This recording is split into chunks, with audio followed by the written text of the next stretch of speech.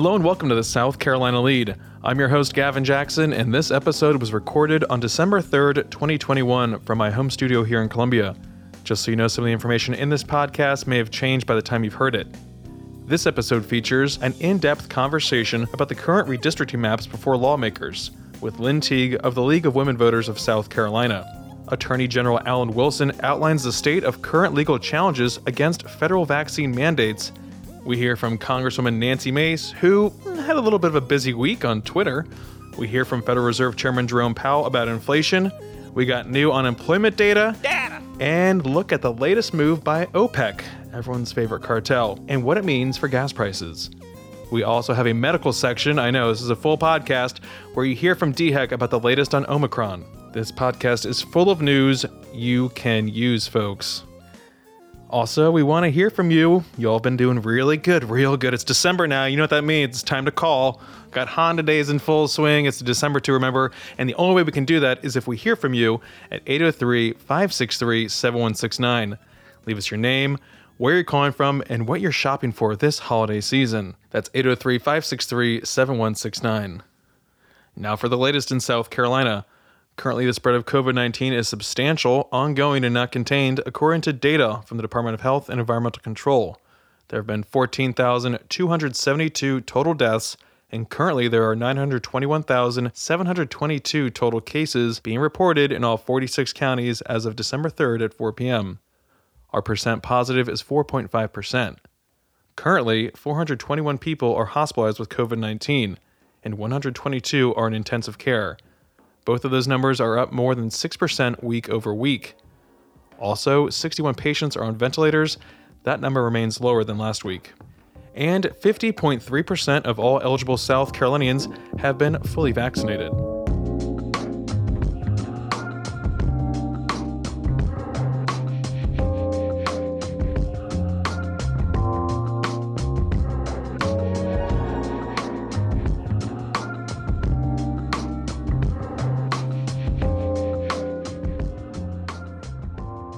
We got the big news that everyone is talking about this week. That's right, redistricting at the State House.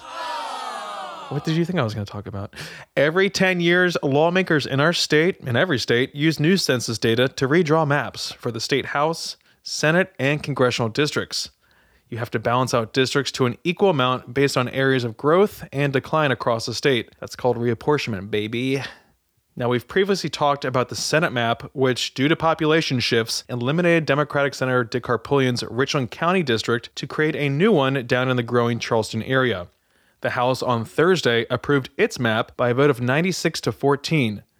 Due to growth in the upstate, the border area with Charleston, and coastal parts of the state, the map merges 10 Midlands and PD-based districts and could force some lawmakers into primaries with each other. The map is projected to give Republicans a supermajority in the chamber, which they're not very far away from, with 81 Republicans and 41 Democrats in the House. Also, a proposed Senate version of the congressional map makes the 6th and 1st congressional districts less competitive. That came out this week. So to recap all of this and for more insight, I spoke with Lynn Teague, who is Vice President of Issues and Action with the nonpartisan League of Women Voters of South Carolina. She's attended many hearings on this matter and given testimony on the maps. I opened by asking her about how the League approaches redistricting. The League of Women Voters is committed to the belief that redistricting should be done prioritizing the interest of voters, not of parties, not of incumbents, but voters. And we believe the interests of voters are well served when their communities of interest are preserved, when there's an effort to keep things like counties intact or major municipalities, when minority rights are protected with appropriately designed but not packed minority opportunity districts. We believe that when these things are sacrificed to the interest of parties or incumbents, it's a very unfortunate thing. It should not happen. And the League is very concerned always to be thorough in our research and to not just have opinions, but have facts. And in this case, for instance, on the House map with its 124 districts, we ran statistics that are used to evaluate such things, both very simple ones and very complex ones.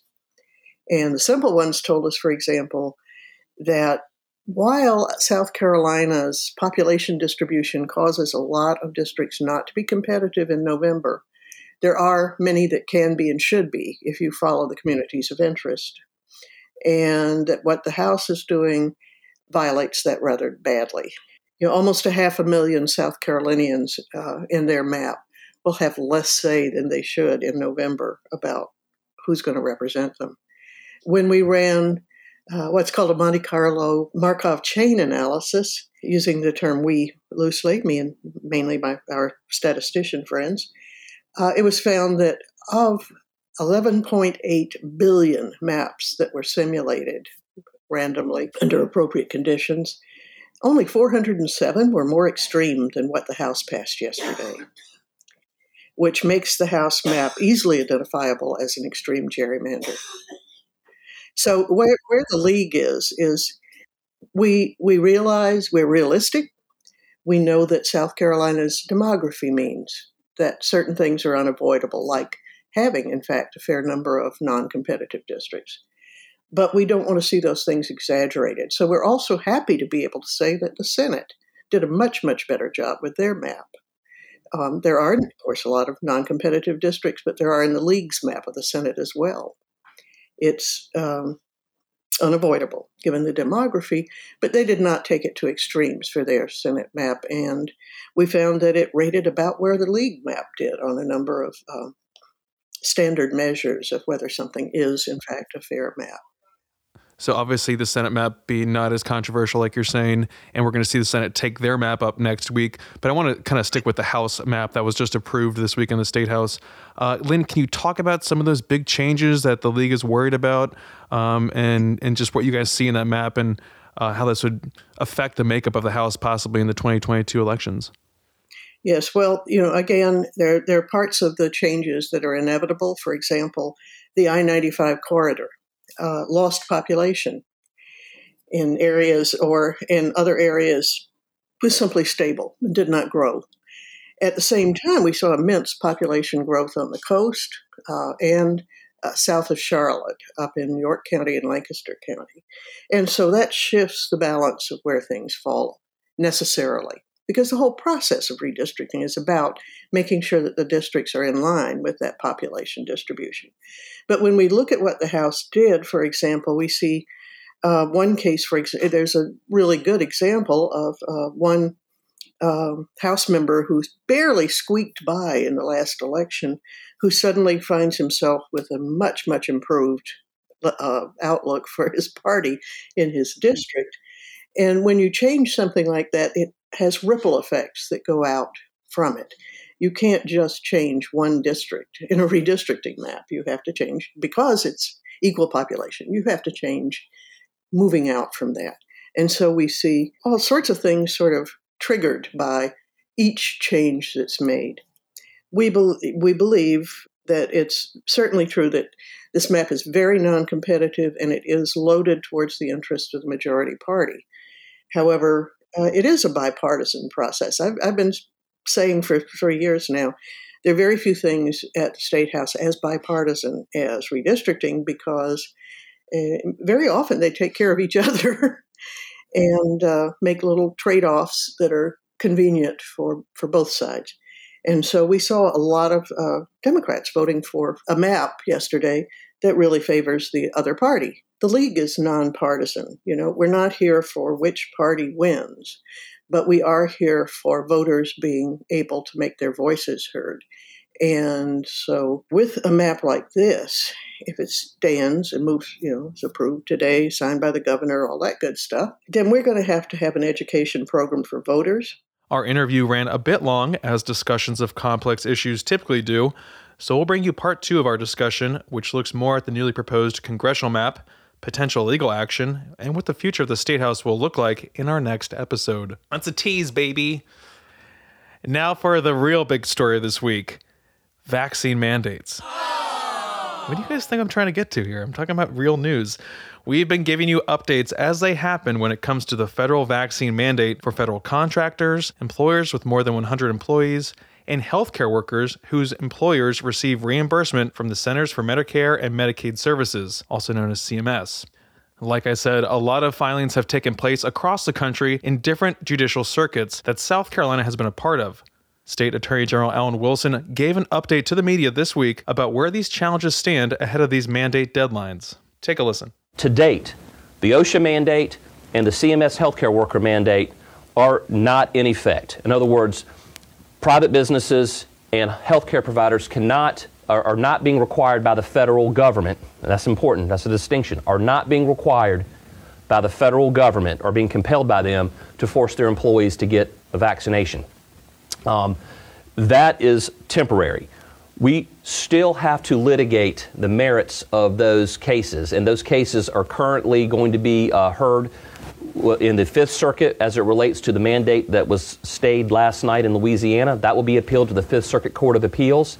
The OSHA mandate, which was stayed a few weeks ago at the Fifth Circuit Court of Appeals, is being consolidated with the OSHA mandate cases that were brought in all of the other judicial circuits in the country. And we will be going to the Sixth Circuit where all of the OSHA mandate cases were going to be held. So we still have to litigate the merits of those cases, but until those merits have been heard by the court and the court has made its final decision, those rules, those mandates on private employers and healthcare providers are at this time not in effect. Okay, so those CMS and big employer mandates are not in effect and will be litigated further in the new year, with Wilson and others pushing for a permanent injunction. The mandate for federal contractors to be vaccinated by January 4th has been blocked in Kentucky, Tennessee, and Ohio, and Wilson has enjoined Georgia in their push to block it, with a hearing scheduled for Friday, December 3rd.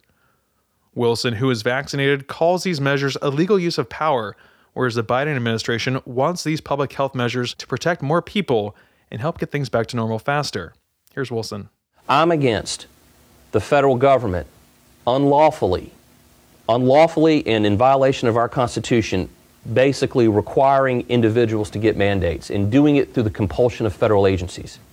When you look back at the foundation of our country and the Constitution was written, it was written so that in the federal Constitution, the Congress and the federal government were given specific enumerated powers. Any powers not given to the federal government or to the Congress that are not listed in the Constitution are reserved to the states. And that is what we call our police power. Yes, states, under their police power, under the 10th Amendment authority, have in the past, and this has been adjudicated over 100 years ago, have imposed vaccination mandates at the state level under state police power. And those were after those vaccines had been adequately studied and they were basically, there was a foundation for implementing them. The federal government does not have the unilateral authority to mandate vaccinations on American citizens, and one of the reasons I am so vehemently opposed to it is that I don't want to see this administration or any administration of either party radically change the relationship of the role of the federal government with that of its citizens. House Speaker Jay Lucas was standing next to Wilson during that press conference. The visibility may also have helped Lucas save some face later in the week, since during the special session, a faction of right-wing Republican activists protested the fact that the House didn't take up bills dealing with vaccine mandates, which is a bit moot considering the court challenges right now and the legislation is still active. So Lucas made the focus of the limited special session just passing the new redistricting map, and lawmakers return in a month. And really quick, some other news that happened this week. We have a quick congressional decorum update for you under the hashtag things that would land you in HR and probably fired unless you're a member of Congress. Yes, some DC drama that I tend to spare you from because, well, it's not an issue or policy debate that really matters to you. But you've maybe heard about 1st Congressional District Representative Nancy Mace getting into a Twitter fight with Georgia Representative Marjorie Taylor Greene, aka MTG. Here's how it goes. On Monday, Mace went on CNN to denounce Colorado Republican Congresswoman Lauren Boebert's false and Islamophobic story about Minnesota Democratic Representative Ilhan Omar, and to lower the temperature. But on Tuesday, things only heated up on Twitter. That's because MTG did not like what Nancy had to say about her gal pal Lauren. So MTG called Nancy the trash of the Republican conference, said she was pro-abort, because Mace, who was sexually assaulted at 16, supports abortion exceptions for rape and incest, but is anti-abortion. Doesn't matter because MTG said to, quote, back up off Lauren Boebert or just go hang with your real gal pals, the Jihad Squad, quote. Oh, no, she didn't. Mace then retweeted with the emojis of a bat, poop, and a clown, and then called MTG a racist and bigot. Again, HR. Both lawmakers were summoned to the principal's office. That's House Minority Leader Kevin McCarthy, who told them both to cool it. They did not cool it. MTG reportedly stormed out and called former President Donald Trump. She tweeted that she told Trump about Mace, who worked on his 2016 campaign in the state, but Mace also derided him for January 6th. Nevertheless, MTG said she loves Trump. He's our leader, quote, and they're going to run a primary challenger against Mace. Well, there are already a few, but always room for more. Meanwhile, Mace said she had a great conversation with McCarthy, and when asked about the primary challenge, she told reporters, quote, and let's get the bleep ready, quote, all I can say about Marjorie Taylor Greene is bless her f***ing heart, quote.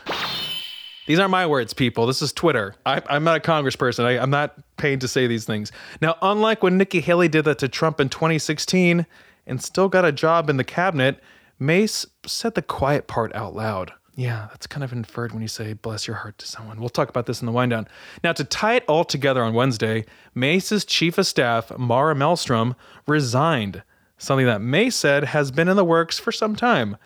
This comes after an exodus this summer, according to the Hill newspaper, when 4 of the 8 Mace staffers who worked on Capitol Hill left the office during a tumultuous 6-week stretch between July 1st and August 15th. Daniel Hanlon, currently Mace's deputy chief of staff and legislative director, will be promoted to chief of staff January 1st. Whew. All right. Speaking of the former governor and U.S. ambassador to the United Nations, Nikki Haley received the Nathan Hale Patriot Award from the Citadel Republican Society on Thursday night. It's a big stop for big names in the party, like former Trump advisor Steve Bannon. Trump, before he was president, and Senator Tim Scott have all received the award, which is a Revolutionary War replica musket. Now, these were Haley's first public remarks in the state since coming back from the UN, though she has made plenty of appearances around the country, including in early voting states. She even landed a coveted one-on-one with the former president last week in Mar-a-Lago after months of trying, this per Politico playbook. Seems like they have put their differences aside, specifically her criticism of the January 6th Capitol siege. And on the way out, State Representative Jay Jordan, a Florence Republican, announced Tuesday that he is running for the District 31 seat previously held by the late Senator Hugh Leatherman for the past 41 years. Jordan, who's the Ethics Committee chairman and oversaw the Redistricting Ad Hoc Committee, has been in office since 2015 and has received the endorsements of several prominent backers in the Florence area.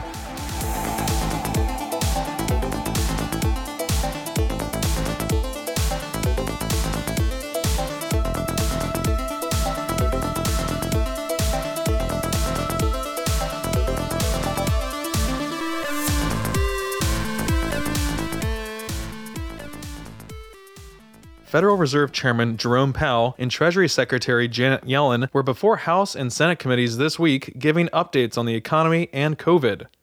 Questioning by senators focused on inflation, supply chain issues, and how much big spending bills such as the recently passed $1 trillion infrastructure bill and House-approved Build Back Better plan, which will combat climate change and improve the social safety net, could affect inflation and debt.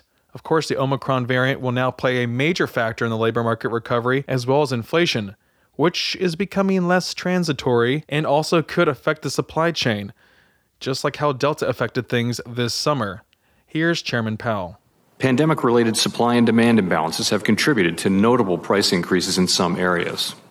Supply chain problems have made it difficult for producers to meet strong demand, particularly for goods. Increases in energy prices and rents are also pushing inflation upward. As a result, overall inflation is running well above our 2% longer-run goal, with the PCE price index up 5% over the 12 months ending in October. Most forecasters, including at the Fed, continue to expect that inflation will move down significantly over the next year as supply and demand imbalances abate. It is difficult to predict the persistence and effects of supply constraints, but it now appears that factors pushing inflation upward will linger well into next year. In addition, with the rapid improvement in the labor market, slack is diminishing and wages are rising at a brisk pace. We understand that high inflation imposes significant burdens, especially on those less able to meet the higher costs of essentials like food, housing, and transportation. We are committed to our price stability goal. We will use our tools both to support the economy and a strong labor market and to prevent higher inflation from becoming entrenched. The recent rise in COVID-19 cases and the emergence of the Omicron variant pose downside risks to the employment and economic activity and increased uncertainty for inflation. So GDP is looking good, labor market improving, unemployment dropping, check. Still, labor force participation is a little stubborn, supply chain issues are affecting prices due to demand, and like you heard Powell say, Omicron presents downside risks to all this economic activity. So like we've seen before, a lot is riding on preventing the spread of COVID besides your own health and well-being. But the risk of higher costs and thus inflation could be a bit more than transitory, as was originally anticipated. Here's Powell saying it's time to retire that word, transitory. The test that we've articulated, I think, clearly has been met now. You're absolutely right. Inflation has run well above 2% for long enough that if you look back a few years, inflation averages 2%. So I think we can say that is taken. It was not the case going into this episode. It had been many years since we had inflation at 2%. So I think the word transitory has different meanings to different people. To many, it carries a sense of short-lived. We tend to use it to mean that it won't leave a permanent mark in the form of higher inflation. I think it's probably a good time to retire that word and try to explain more clearly what we mean.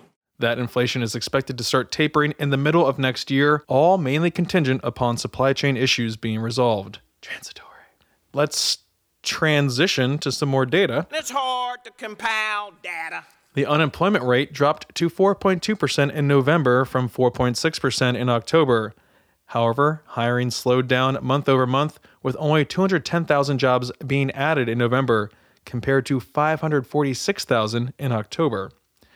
But other Department of Labor indicators were encouraging, including that 1.1 million more people were employed in November than in October, helping push the labor force participation rate to 61.8%, which is the highest level since March 2020.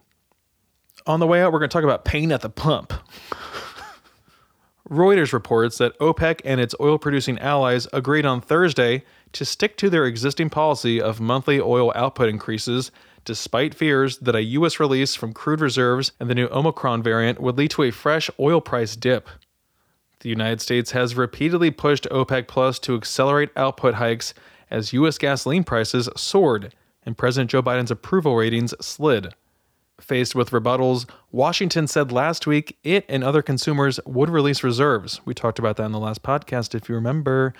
Now, fearing another supply glut, sources said the Organization of Petroleum Exporting Countries, Russia, and its allies, OPEC Plus, considered a range of options in talks on Thursday, including pausing their January hike of 400,000 barrels per day, or increasing output by less than the monthly plan. So that announcement of the Omicron variant has held prices around $70 a barrel for the first time since early September, and far below its high of $85 in late October.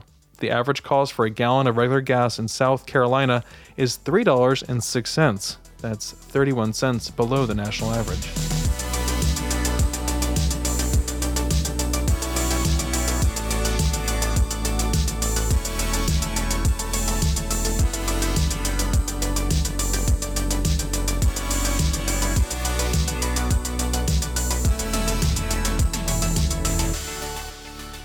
And we have a quick Omicron section for you folks.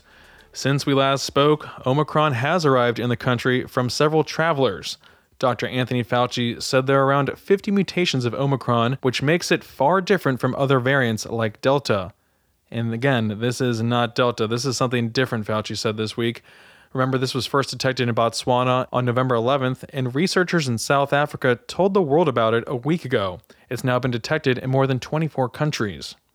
Dr. Brandon Traxler, Director of Public Health in South Carolina, warned this week that cases are rising in the state and folks need to be vigilant due to the likelihood of surges like we've seen in the past. Though Traxler says that thanks to the vaccine, it's very unlikely that we'll see a repeat of our worst day, which was January 6th when we had 7,686 cases. But keeping with the top news of the week, Traxler gave an update on DHEC's response to Omicron. Recently detected Omicron variant has been the focus of international attention. And I understand that it was just identified on the news release just went out nationally that it was identified in the United States. We at DHEC issued an update on the Omicron variant earlier this week. No cases of it have been identified or detected in South Carolina. At this time, we do know very little about this newest variant, and we continue to closely monitor the new information from both the CDC and the World Health Organization about what the virus is doing in South Africa and the other countries where Omicron is spreading. Currently, we don't have confirmed data about the transmissibility, the clinical presentation, disease severity, risk of infection, vaccine or treatment effectiveness, or much else about Omicron. However, regardless of Omicron or Delta or any other variant, the actions you can take to protect yourself and to protect others around you remains the same. Vaccinations, masks, testing, and physical distancing. And just so you know, the DHEC Public Lab on average sequences 138 specimens per week. Private labs also do sequencing and report to the state. As for case trends, well, Traxler said officials start seeing case increases 10 days after the holidays. So if you're concerned about Thanksgiving or have been feeling sick, best to get tested, folks. Also, indoor mask wearing is still recommended in indoor settings regardless of vaccination status, Traxler said. And on Monday, the CDC recommended that people 18 and older get boosted if they are 6 months out from their initial Pfizer or Moderna series or 2 months after their initial J&J vaccine. Boost it up, folks.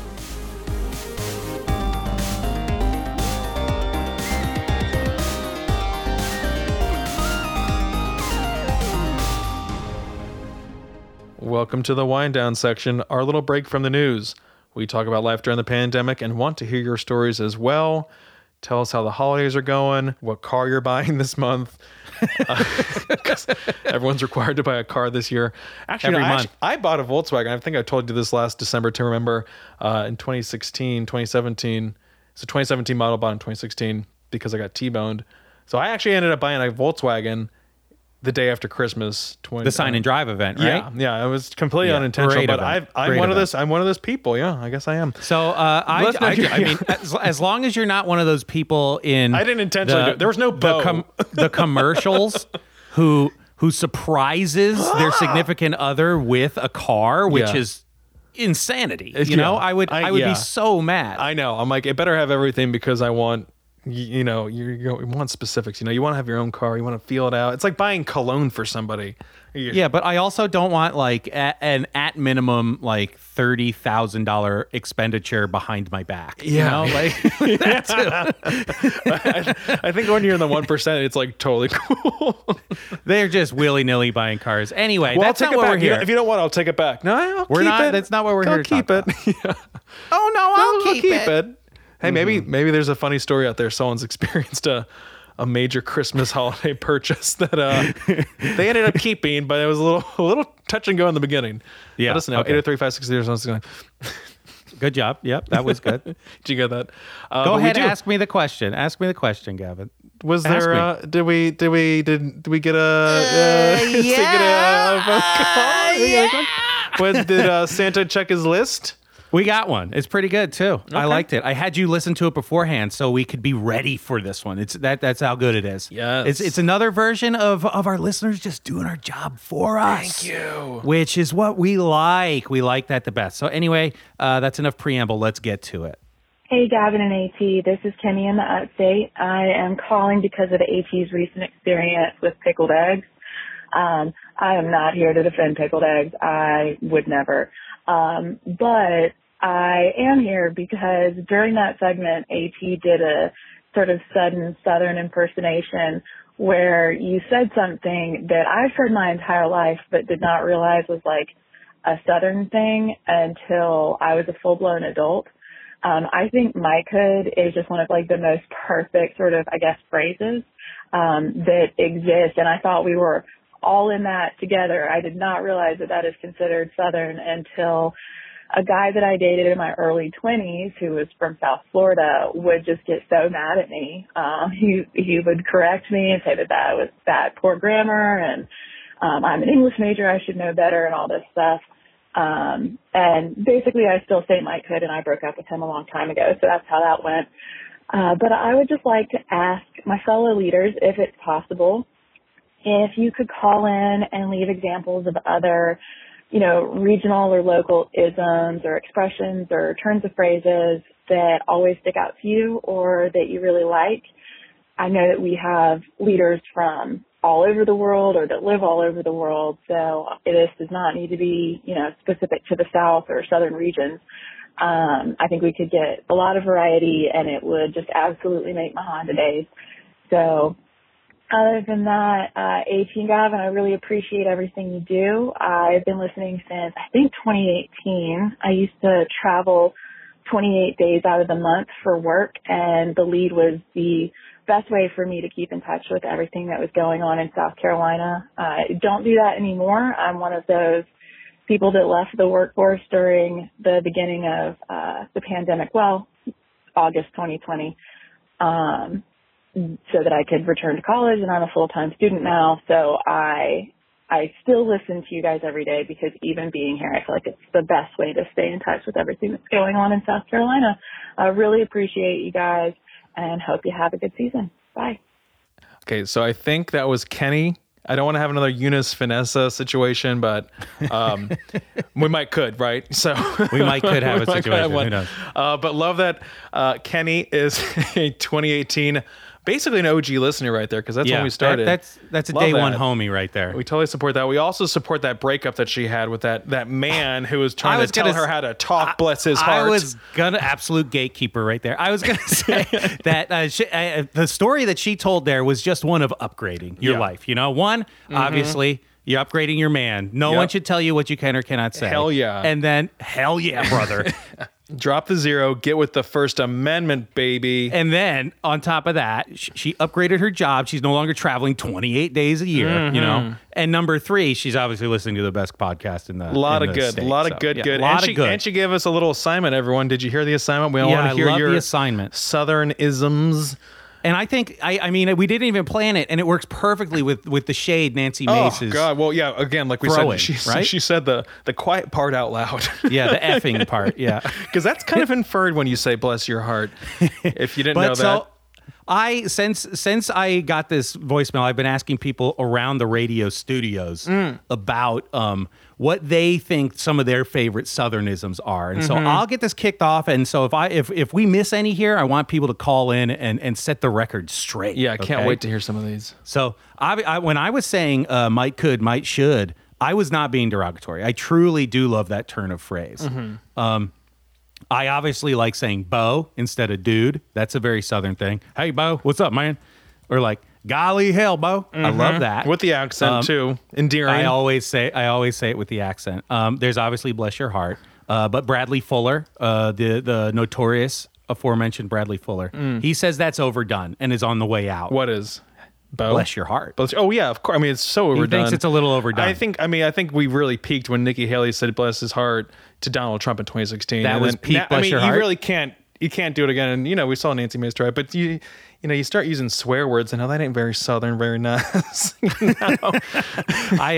Caitlin, she absorbs it. My wife, she absorbs this stuff like a sponge. And so now, even though she grew up and was very Jersey, had a thick accent, instead of saying put something away, she says put it up. She puts it up. Put it up. Put it up, which I can't get down with. Yeah. Another thing that I can do is I say, what are y'all fixing to do? What are you fixing to do? Yeah, okay. That's very Southern. Go ahead. I got one more. Okay, one more. Okay. Sean, our boss over in radio, he says in Florida he's heard people say love this. Different states. 2 things. He says make a picture. Let's Okay. make a picture. Okay. And then make yourself a water instead of get yourself some water. So I love this transition because I'm gonna bring in some Louisiana to this because I spent a year working in Louisiana, hit me. living in Baton Rouge. And Baton Rouge. When I lived down there, I really came to cherish where you at. Where you at? You don't say what are you doing? You don't say what's up. You just say where you at. Yeah. And when I first started saying that to my family back in what was that 2015, 2016, they're like, behind the preposition. I'm like, when did we become grammar Nazis? Like, come on, where you at? And they're like, I went back up to Maryland, and my brother Nick still can't get over y'all. I mean, we used to make fun of my Virginia cousins for saying y'all, and now I just, it's just easier because my dad was saying it. He's like, what are you saying? Y'all is your the dad easiest lives thing. in South Carolina I know, now, right? and it's the easiest thing to say. That's a free patch. And it's spreading, and more people are saying y'all, especially when the New Yorkers come down here. They go on King Street. It's very inclusive. It's hard for me because in Jersey we do say you guys about everything, and it's not trying to say it is a bunch of guys or men or anything like that. It's just literally. That's what everyone says. And my mother even got me like a Southern grammar chart, which is now hanging in my bathroom. It says like 1 or 2, it's y'all, like 3 or more, it's all y'all. Mm-hmm. But what I was going with was Sean, who was saying about, making things. Another thing down in Louisiana was that they would go and make groceries. I'm making groceries. What are you doing? With their buggy, of course. I don't like that. Oh, I don't like buggy either. It's a cart. It's a hard cart. I can't do buggy either. Hard cart for me. So there are some things that are all well and good, but I go to the grocery store with my cart. So, then there's like tennis shoes versus sneakers. We gotta get Caitlin on here to go off. I've never seen my wife more heated than when she's like, "These are not tennis shoes. I do not play tennis in these." Oh God! I just say running shoes and just call it even. Yeah, and then there's sneakers. Just sounds so dorky. Oh, I got my sneakers on. Like, cool, dude. I have my shoes on. I got my running shoes on because I'm clearly running. The Nike app is called the Sneakers app. It's not bad. Sneakerhead. I'm a sneakerhead. I hate that. I'm a tennis shoe head. I'm a sneakerhead. I love to sneak. And then, of course, the ubiquity of Coke, just Pop. Gonna have a Coke. Pop is Midwest. I had to deal with that when I was in Ohio. I've gotten a lot of local vernacular. That's why I speak the way I do. It's a wreck. You guys should see how many edits I have to do on this. Oh, you guys would. Oh my God. You're not going to believe the number of edits on here, okay? But give us a call. Tell us some of your favorite Southernisms and phrases. Any old ism. Millennialism? Millennialisms. Any isms. Yo, that's on fleek. No cap. I don't know. Let us know on the TikTok, which we don't have, or you can leave us an old-fashioned voicemail at 803-563-7169, or a iTunes review. That's on any web-enabled device. You can stay up to date with the latest news on SCETV.org and SouthCarolinaPublicRadio.org. And don't forget to support your local newspapers. For the South Carolina lead, I'm Gavin Jackson. Be well, South Carolina. All y'all. Okay, let's go ahead. Hello and welcome. You know what? Hello and welcome. I'm doing it.